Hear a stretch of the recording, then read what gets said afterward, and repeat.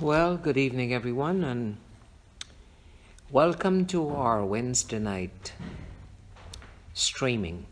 Are we streaming to private group? Okay. To those of you joining us online, we want to welcome you. And as you might have known, I made a trip to New York City, and it was a real good weekend. Let me take a few minutes right now. I left Canada on Friday and got into New York Friday sometime during the day, and the funeral service for Brother Armelius was on Saturday morning. They had an early morning viewing, and then the service followed that, and then the funeral. And so that was done. I was in Elmont for Saturday night service, then in Elmont for Sunday morning service at 11. Then we tried to get finished in time to rush to Westbury service, which started at 1. So let's see. Saturday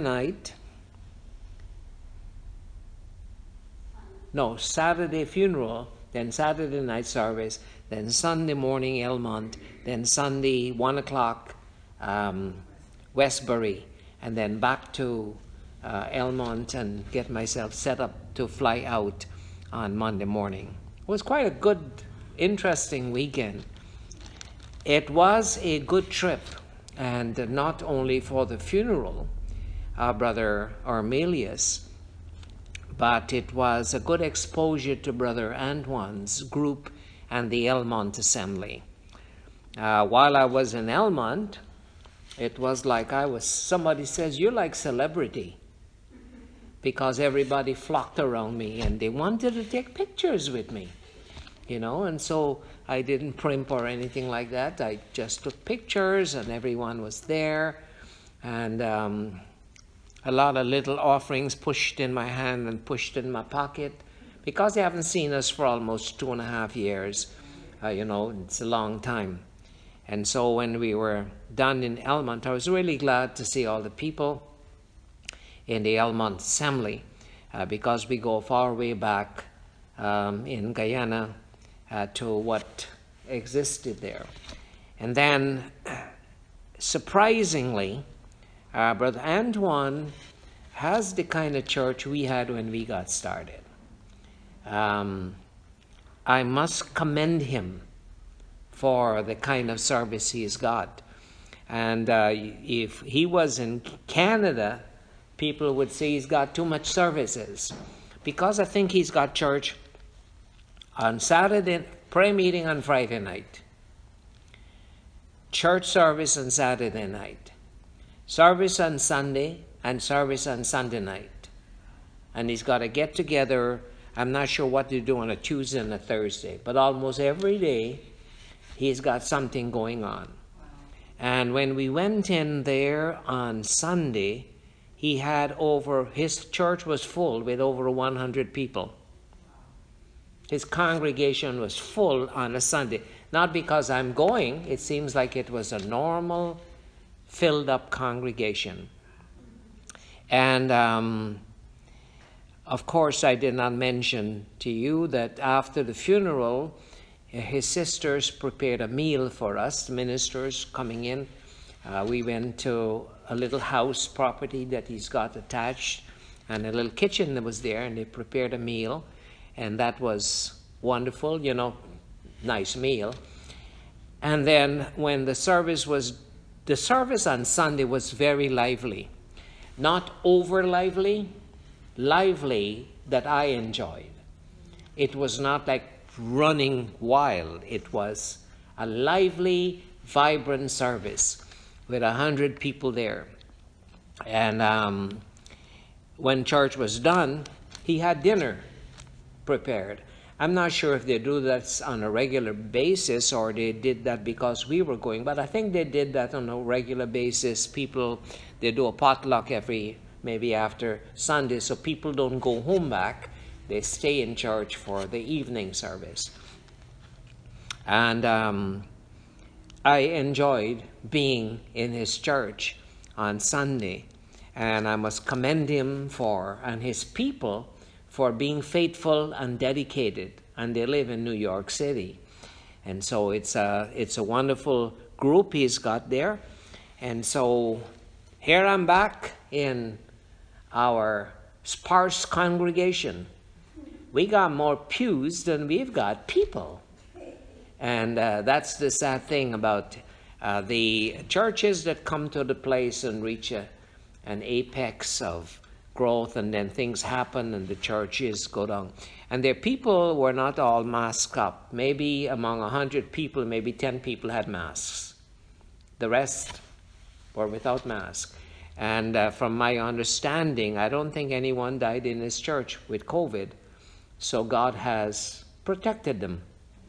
And I'm sure when they leave the church and they go out in their regular job, they also protect themselves. But here we are back here, and I have learned to appreciate my own vineyard and what God has brought me through, because it helps me to grow. And some of the things I thought of and considered while I was there is very important. And I'll say this before we sing, and that is, in our day we are exposed to the internet. And if I made a statement like this some time ago, that if you were God, you heard me say that before, right? Well, here's a different aspect of that I thought of when I was traveling. If you had omniscience, you're still a human being. You're still, carnal human being, just like you are. But you have the ability to know everything. Could you handle it? Well, let's bring it down to a smaller level. Do you know, if you go on the internet and you open up Facebook or something, and you see a brother that you know is carrying on with burning strange fire in his church, would that upset you? Here is a brother we know, brother so-and-so, he's a body man, and he's doing strange fire. He's taking oil and praying for the people and making crosses on the head, or some other strange thing. Would that upset you?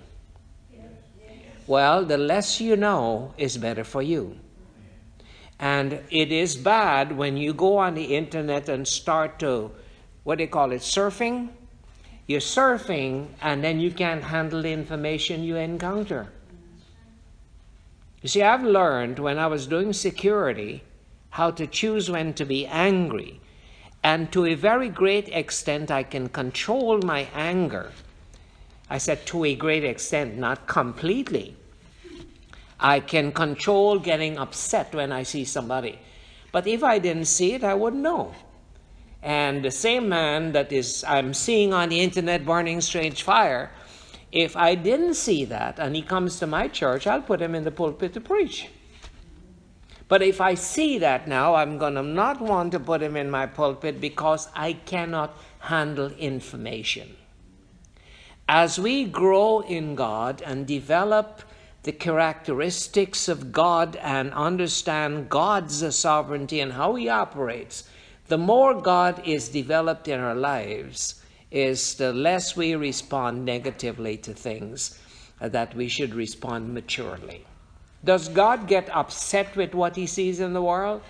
What he sees does not motivate him, because he sees it all the time. He saw it before the world was even made. And he has a plan. And his plan is to produce individuals that can become like him. That they don't judge according to the seeing of their eye or according to the hearing of the ear, but they learn to judge righteous judgment. And as we grow in God, we have to come to the place of learning to judge righteous judgment. And when I get exposed to your fault, it should not give me a different attitude to you. When I didn't know it, I was nice. Now I know it, I'm upset. No, I should be able to deal with iniquity and deal with evil according to Scripture, according to righteous judgment, and not according to my emotions. My emotions should not govern the way I judge people. The Word of God should become such a predominant influence in my life that I start to be led by the Spirit and judge according to the principles of God's Word. And that is what every one of us should have as a goal. Because today, we sometimes can nose into things that our nose have no business in, and we can't handle the information we receive. And so may God help us not to be that immature, and it will take some exposure to things that will test our maturity and cause us to grow.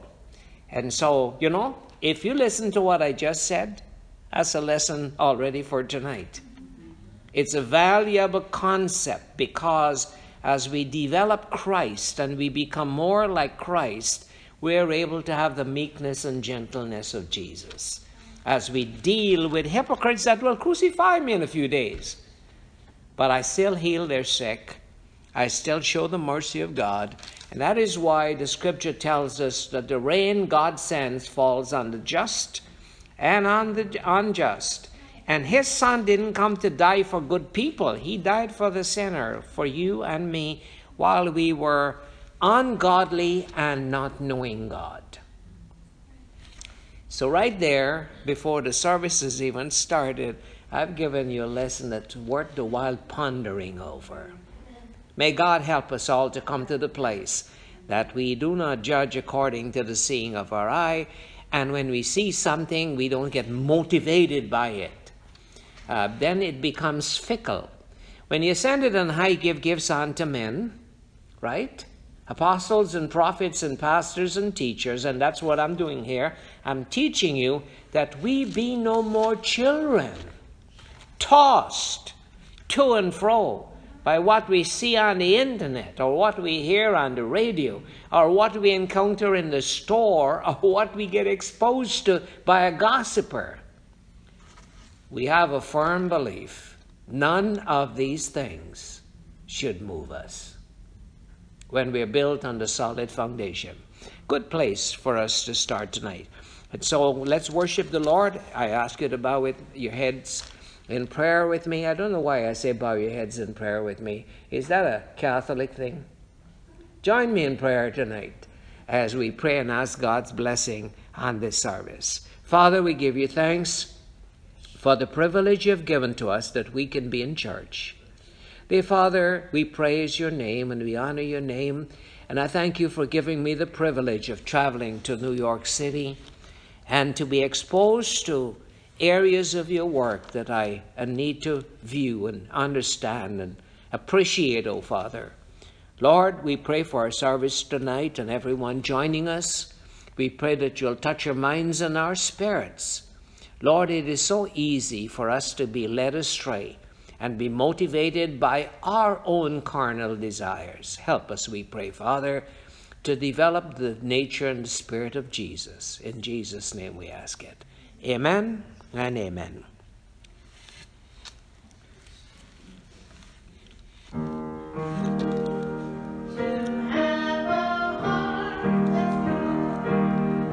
A spirit just like yours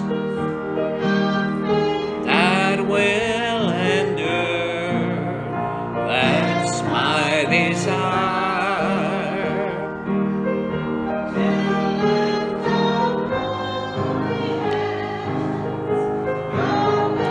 To understand, to move at your command, that's my desire.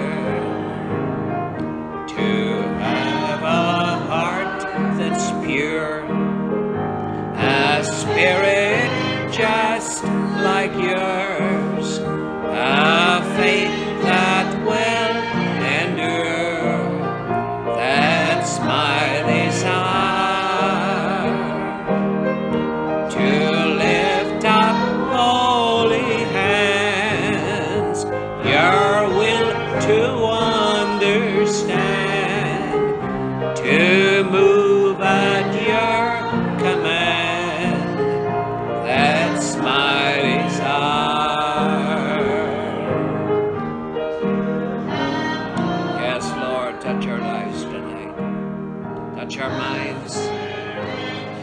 Spirit, Father. God, we ask you to touch our lives tonight. Well, praise the Lord. Beautiful songs. I find myself always saying that when we sing beautiful songs.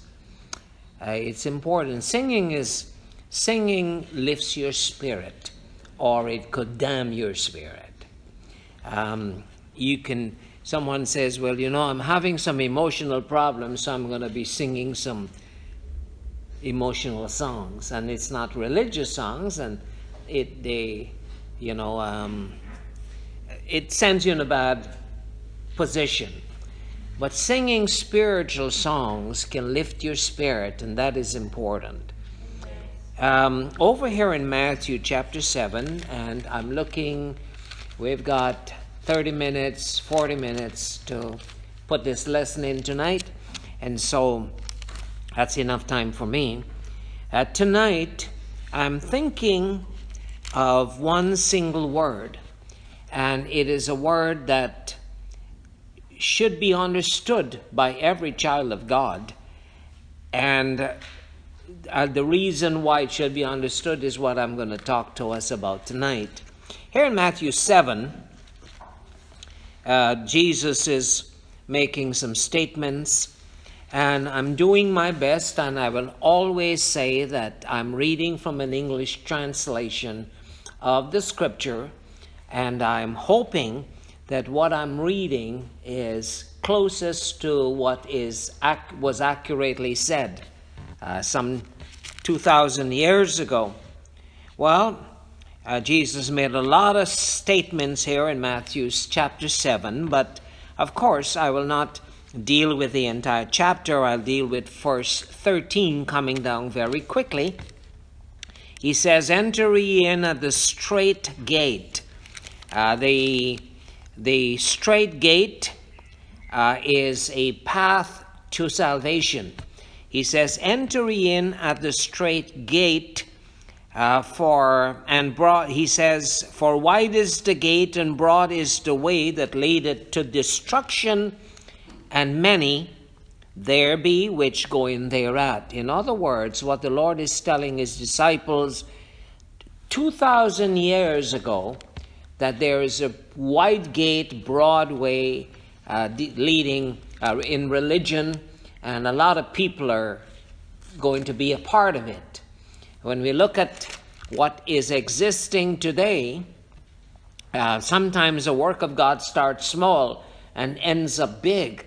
And so it is important that we understand these things. One of the things I mentioned in New York when I was there was that each one of us need to take an assessment of our spiritual growth.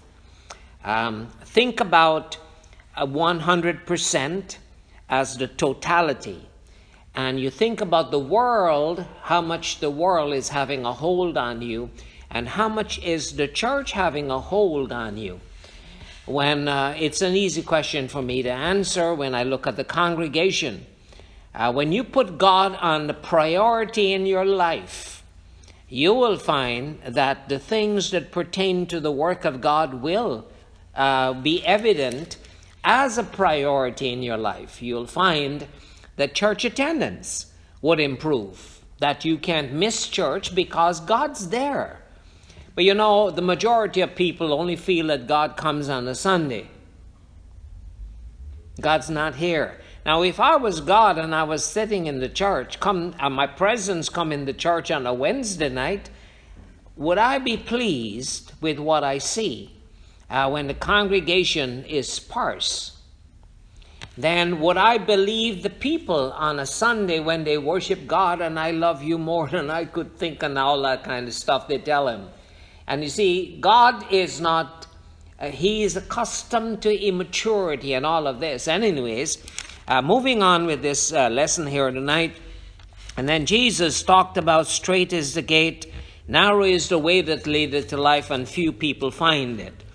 And today in our church, that is the same thing. In this same church, we can be here But for some of us, the way is broad.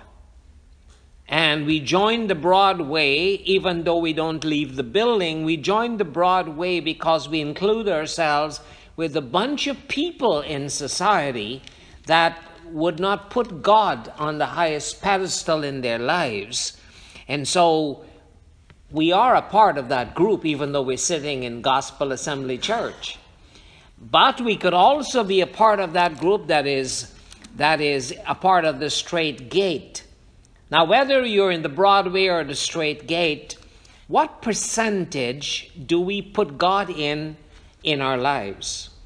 I'm sitting here and I try to weigh what percentage is God occupying my mind. And I think I can be safe in saying, I think from my estimation that maybe 70% of my life is committed to God and the study of His Word and understanding what the Word teaches. I think 70. The 30% is a hard way to go. And some of us might be 50. When you say 50-50, you're on the fence. It's best you say 40-60. Either way. And so when we think about these things, and then Jesus went on here when he talked about this, and then he made a statement here. He says, beware of false prophets, which will come to you in sheep's clothing. While he's talking about these two paths, the broad way and the narrow way, he says, beware of false prophets, which will come to you in sheep's clothing. In other words, don't believe everyone that looks like a Christian and sound like one, but you've got to be able to stick around long enough to see what kind of fruit they bear. And that is so important in the church, because you might be sitting in church and you become a hippopotamus Christian, that you open your mouth and anything that comes you swallow. See, as children of God, we must be so sensitive that we are not led astray. And while I'm speaking to the congregation, on the other hand, should not be leading the preachers into making decisions. I told Chandri that today, that some individuals, some preachers, anyone that gives them a suggestion, they follow that. And that is not good. When Brother Sinbad says, Brother Singh, I want to give you a present. What is a present, Brother Sinbad? I want to give you a trip. You make a trip to England, I'm going to pay for it. Well, praise the Lord, when? And he gives me a date and I'm gone. No, a minister don't get motivated by anyone that has a suggestion. A minister, to be able to build maturity in the lives of the people, he must have maturity himself.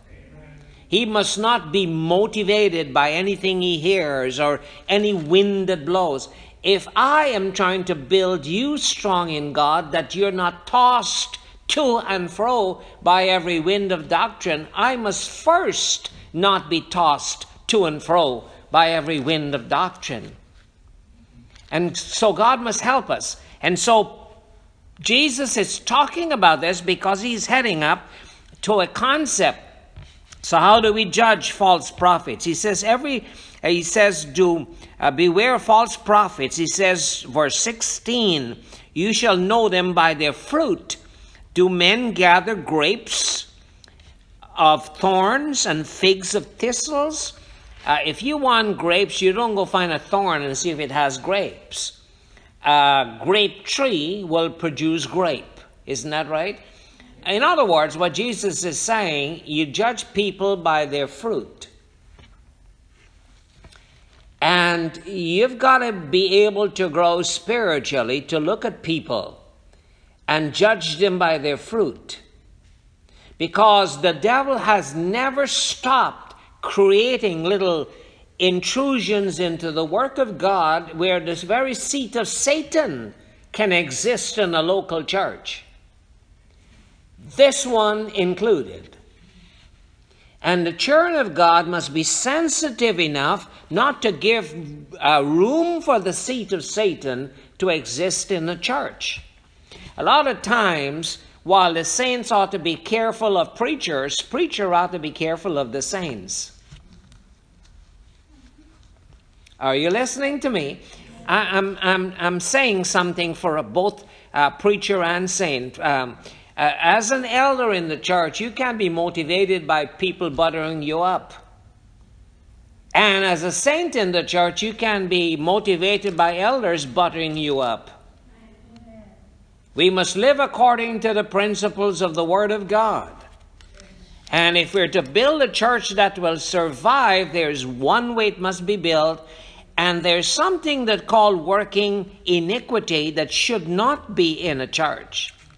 And so when Jesus went up here and he said, a good tree will bear forth good fruit, and a corrupt tree, verse 18, would not produce good fruit, but corrupt fruit. Verse 19, every tree that bringeth not forth good fruit must be eliminated. In other words, in a garden, if you have trees that are just a waste of time, get rid of them. And ever so often, I have a garden and I find something comes up. And I plant wildflower seeds. And I'm looking at one growing up prosperously in the middle of everything. And I said, this has got to be some big flower. And then only to find out it does not even bloom. And it's the healthiest looking one in the garden. And so you look at that, you give it a chance of it, and then there's no bloom. And then you get to the bottom, pull it, root, and every man out, because it's just crowding the garden. So it's necessary for a child of God to be able to recognize the difference. And here, wherefore by the fruits you shall know them. And so Jesus said, by the fruits you will know them. And then he made this statement that every one of us should remember, because when he returns back, this is an important element that he'll address. He says, not everyone that saith, Lord, Lord, shall enter into the kingdom of heaven. So we're talking about false prophets, workers of iniquity, that you will not enter into the kingdom of heaven, not because someone in the church is saying, Lord, Lord, means you'll be caught away by what they influence you to. You must be able to draw back yourself and watch the fruit. You see, preachers out there, and even in this fellowship in the early days, ministers were given a course. If I could remember this, what was told to me correctly. In the early days, when men were ready for the ministry, there was a course offered to the young ministers, and it was a Dale Carnegie course, how to win friends and influence people. Now, if Dale Carnegie was called of God to do that, I'll take the course. But you see, if a man is called of God, he don't need to be manufactured.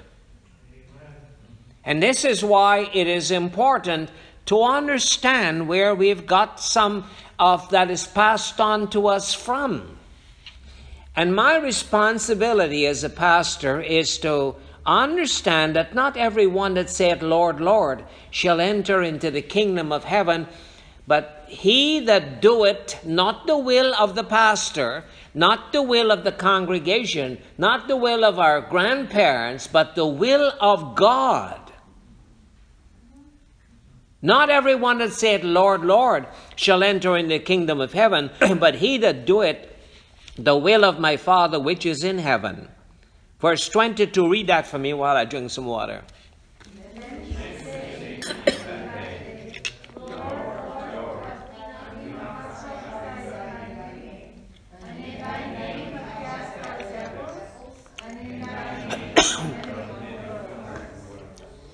All right. So getting back to the subject. Not because someone did some wonderful works. Bear up with me in my throat tonight. I actually have a bad throat. I'm worrying with that, especially this subject. But I don't give up easily. Excuse me. It says, not everyone that saith, Lord, Lord, but he that doeth the will of my Father. Right? He that doeth the will of my Father shall enter into the kingdom of heaven. And then Jesus went on, many shall say to me in that day, Lord, Lord, we have prophesied in thy name, and in thy name have cast out devils, and in thy name have done many wonderful works. Now here is what I want to bring to your attention. Jesus would say, I will profess unto them, I never knew you. Depart from me, ye that work iniquity. Now the word I want to bring to our attention tonight is iniquity. And I want to use a few scriptures because the word iniquity is what will not enter into the kingdom of God. Now, how possible is iniquity? How much is it possible that iniquity is working in our church? Well, let's find out. Let's do some research here. Now, first of all, when Jesus returns back, here's a few things that we need to understand. When Jesus returns back, he would say to people that are religiously involved in church, he would say, depart from me, you that work iniquity. But Lord, I cast out devils. It doesn't matter. Lord, I did many wonderful works. It does not matter. Iniquity is subtle. Now, here's something we need to remember. Over in Hebrews, the first chapter, Paul, I believe, is the author of Hebrews. He tells us about Jesus. And the Father is talking to the Son, and he's making a statement here in chapter 1 of Hebrews. He said to the Son, verse 8, but unto the Son the Father said, thy throne, O God. He calls the Son God. He says, is forever and ever a scepter of righteousness, is the scepter of your kingdom. Son, thou hast loved righteousness, but you have hated iniquity. Stop for a moment. Now, if the Father said this to the Son, and we are understanding that Jesus hates iniquity, if we have a service that is operating under the spell or the influence of iniquity, what is Jesus' attitude to that? He hates iniquity. So if I'm a child of God, it is absolutely necessary for me to understand what iniquity is and make sure that iniquity does not exist in our midst. Amen? It is absolutely necessary. So, that is one. We understand when he comes back, he will say, depart from me that work iniquity. We'll understand that Jesus loved righteousness and hated iniquity. Second thing. The third thing we want to look at is in Isaiah chapter 53. And you turn with me to Isaiah chapter 53. Isaiah is writing here, talking about Jesus and his death. He says, surely, verse 4, surely he has borne our griefs and carried our sorrows. Yet we did esteem him stricken, smitten of God, and afflicted. But he was wounded. Now, why did Jesus die? He was wounded for our sins or our transgressions, and he was bruised for our iniquities. There are two elements that Jesus focused on when he died. One, our transgressions and our sins. So when I come to the Lord and I say, and this is important, listen to me, it is important.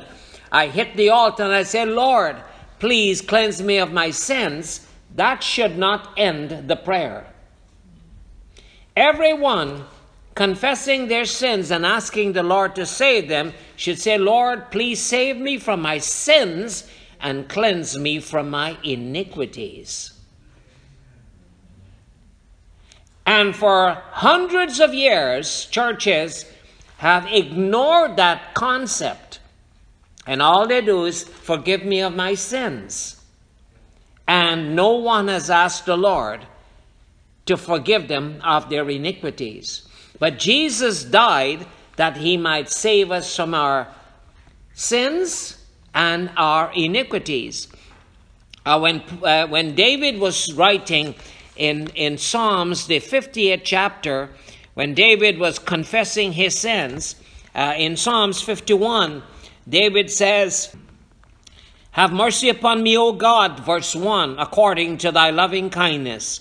According to the multitude of thy tender mercies, blot out my transgressions." So David is repenting to God, and he's asking God to blot out his transgressions. Now, this was prior to Jesus dying on the cross. And he goes on here, he says, "Wash me thoroughly from mine iniquity." Not only transgressions, but every child of God that attends church must understand that we need our sins forgiven and we need our iniquities cleansed. We need God to save us from sin and iniquity. And he says, "Wash me thoroughly from mine iniquity and cleanse me from my sins." He says, verse 5, "Behold, I was shapen in iniquity, and in sin my mom conceived me."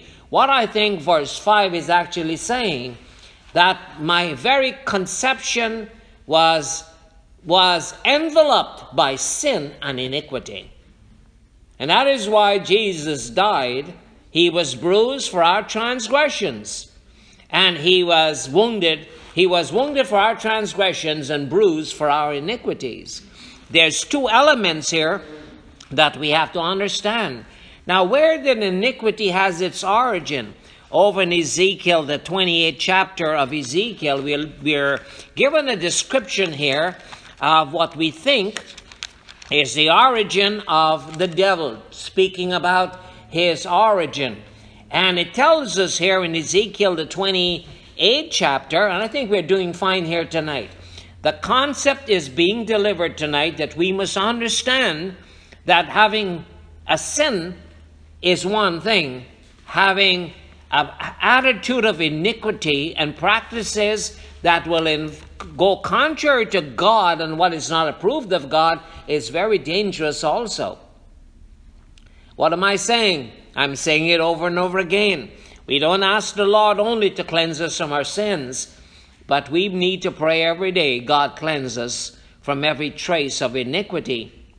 Here it talks about the devil, and it tells us it tells us how wonderful he was in verse 12, "Son of man, take this lamentation upon the king of Tyrus." Now, this is not the literal king of Tyrus, but the devil operates principalities and powers. He has a principality that he operates. And we learn that in the days of Daniel, when Daniel was praying for God to give him an answer concerning the future of Israel, that Gabriel was sent to deliver that answer. And it took him 21 days because the prince of Persia, one of the devil's angels, stopped Gabriel for 21 days. These angelic fallen angels are powerful.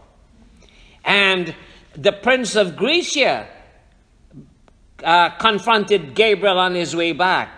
So Daniel's prayer should have been answered 21 days earlier, but the reason why it was not answered was because it was hindered by the prince of Persia.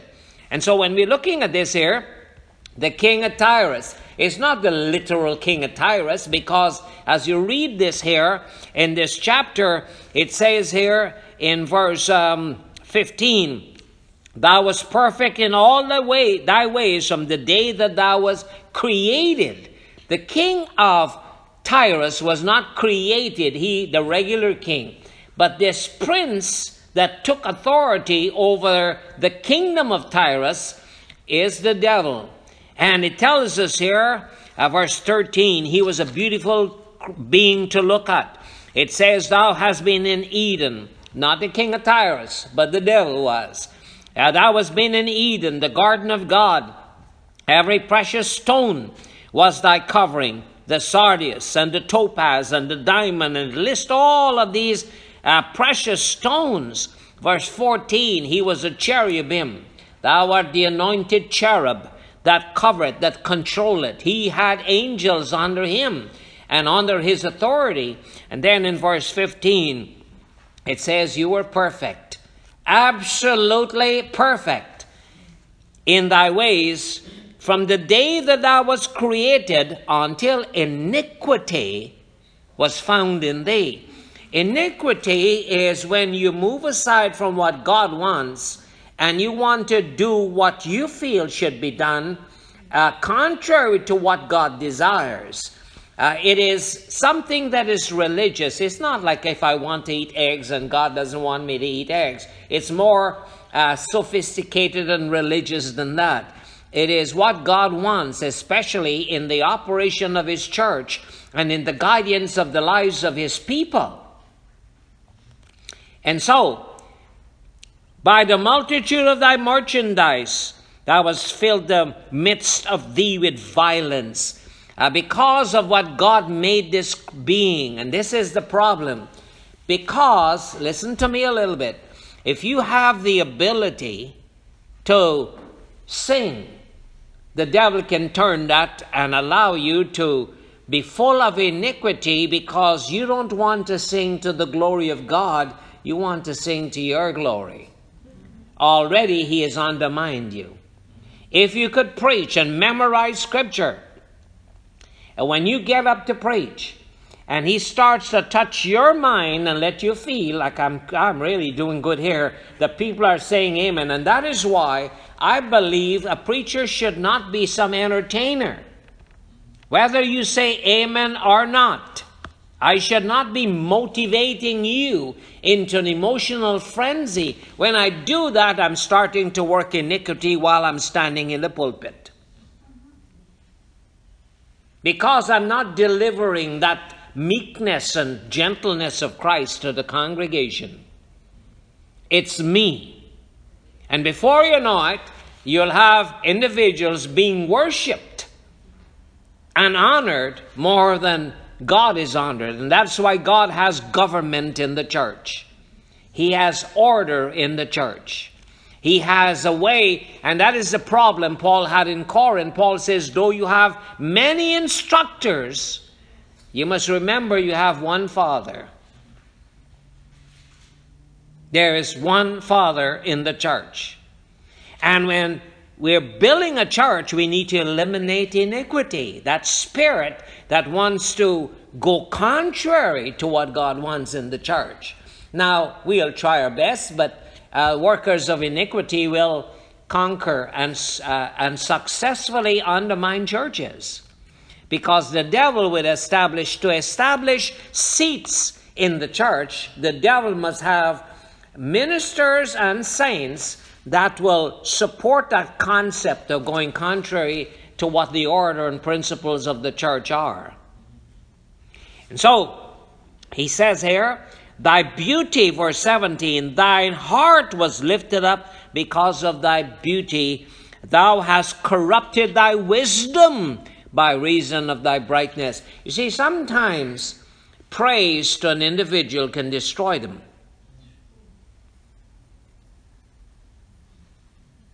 Are you listening to me? A lot of times the saints can destroy a minister. And a lot of time a minister can destroy the saints. When saints start to butter up because they want favor, it can destroy them. And that is why I like how God has brought me into a situation where nobody butters me up.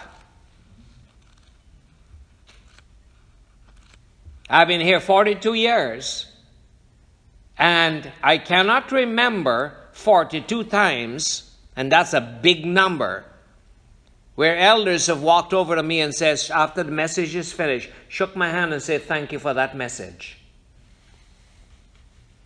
And that is what God has allowed to happen in my life. I don't want it any other way. Because when individuals learn to butter you up, they would backslide and they would undermine your faith. That's right. Are you listening to me? Yes, sir. The ones that don't butter you up are the ones that survive and stay, because they're fulfilling the will of God for that minister. And yet at the same time, the individuals, while they're sitting in church, could be used to set the stage for the work of iniquity to be established in the local church and the seat of Satan to be developed. God's work has always been bombarded by the work of iniquity. Quickly turn back with me and remind ourselves in Isaiah chapter 1, where Isaiah is talking to Israel. And this is Israel's problem all the time. Israel always had this problem. Here in Isaiah chapter 1, the Lord says, verse 4, sinful nation. What was the main problem there? Sin. Problem number one, sin. Everybody say that. Sin. Problem, read it for me.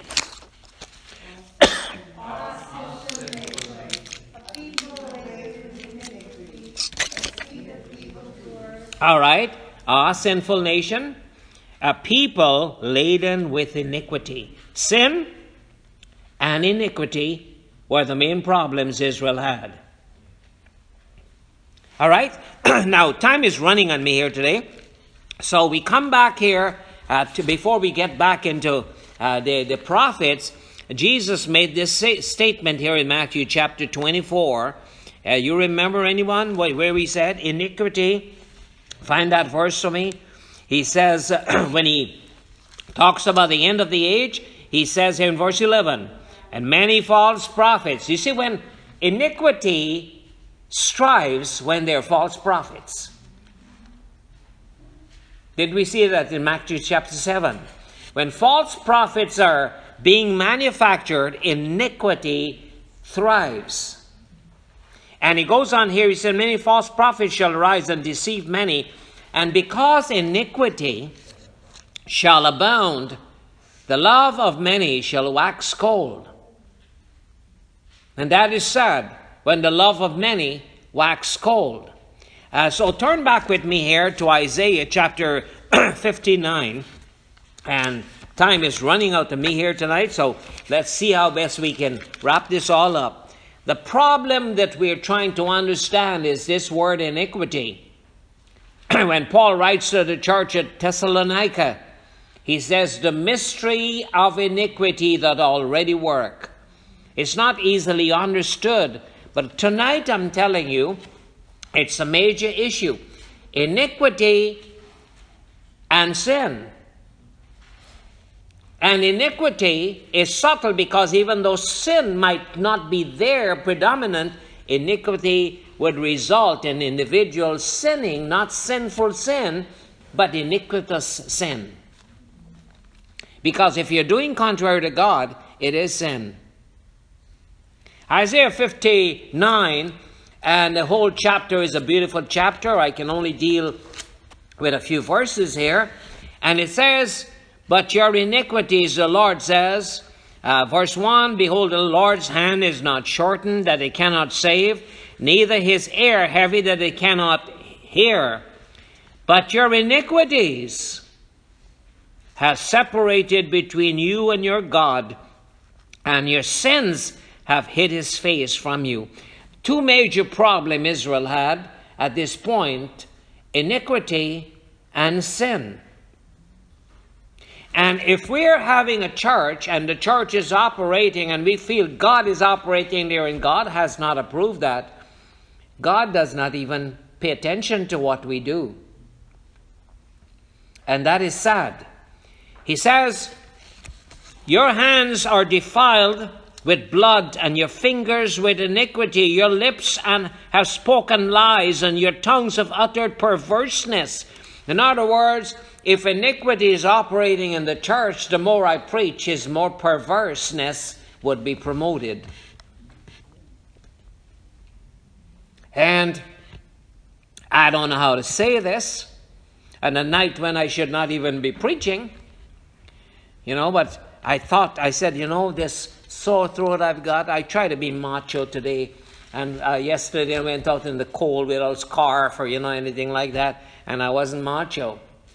And so I felt like my throat was hurting me all day. And I went to the doctor. And while I was there, the doctor, it went away. I went for my physical today. And it's all good reports. And then when I left his office, then the throat started to hurt me again, right? And I said, I already left his office. So before church tonight, I went to the drugstore and I got me some zinc lozenges. And that is what's saving the night here tonight. Of course, the Lord is helping me. But when I got these, and they can really help your throat to survive. So here I am. Not supposed to be preaching. I'm supposed to wrap it with Vicks and lie down and be comfortable in a warm bed. But here I am. Because it's an important subject. Iniquity and sin must be understood. And it says here, your hands are defiled with blood and your fingers with iniquity. Verse 4, none calleth for justice. Why? Nor any pleaded for truth. That's not important no more. They trust in vanity. We've got to study how big properties we can get and how fancy cars we can get and how fancy houses we can get and start how fancy clothes we can get. Vanity takes a hold of God's work when iniquity is working there. And our spirits are not conditioned and dealt with because iniquity is working there. They conceive mischief and bring forth iniquity. Verse 6, their webs shall not become garments, neither shall they cover themselves with their works. Their works are works of iniquity. And he goes on and on and on. Verse 12, for our transgressions are multiplied before thee, and our sins testify against us. For our transgressions are with us. And as for our iniquities, we know them. We understand. If you sit down and really understand what's iniquity, you can recognize what God has not started that we get ourselves involved in. Are you understanding this lesson tonight? Yes, sir. All right. Let's finish up here. Judgment is turned away backwards. Let me finish this. Verse 13. I got 5 minutes. In transgressions and lying, in transgressing and lying against the Lord, and departing away from our God, speaking oppression and revolt, conceiving and uttering from the heart words of falsehood. This is what Israel did. This is what is possible that we can end up and do. So this is what the Lord wants you to hear tonight, and this is not exactly what the Lord wants. When a preacher gets up and he does that, and this is not exactly what the Lord wants, but what you want to promote your own self. That is why it's good that God works on individuals. Amen? You think I can sit here and boast when the Lord is busting my throat in? No, the Lord has always given me the hard path. But guess what? This word of God I'm sharing with you tonight is important for us to understand. How do you know, Brother Singh? Because it's edifying me while I'm preaching to you. And he goes on here. It says, in transgressions and lying against the Lord, and departing from our God, speaking oppression and revolt, conceiving and uttering from the heart words of falsehood, that judgment is turned away backwards and justice standeth afar off, and truth, everybody go slow, truth is fallen in the street, and equity cannot enter. When truth, I'm saying truth is not doing the Godhead here, it's reality. Truth is reality. We fail to understand what God is doing. When iniquity takes over a work of God, truth lieth in the street.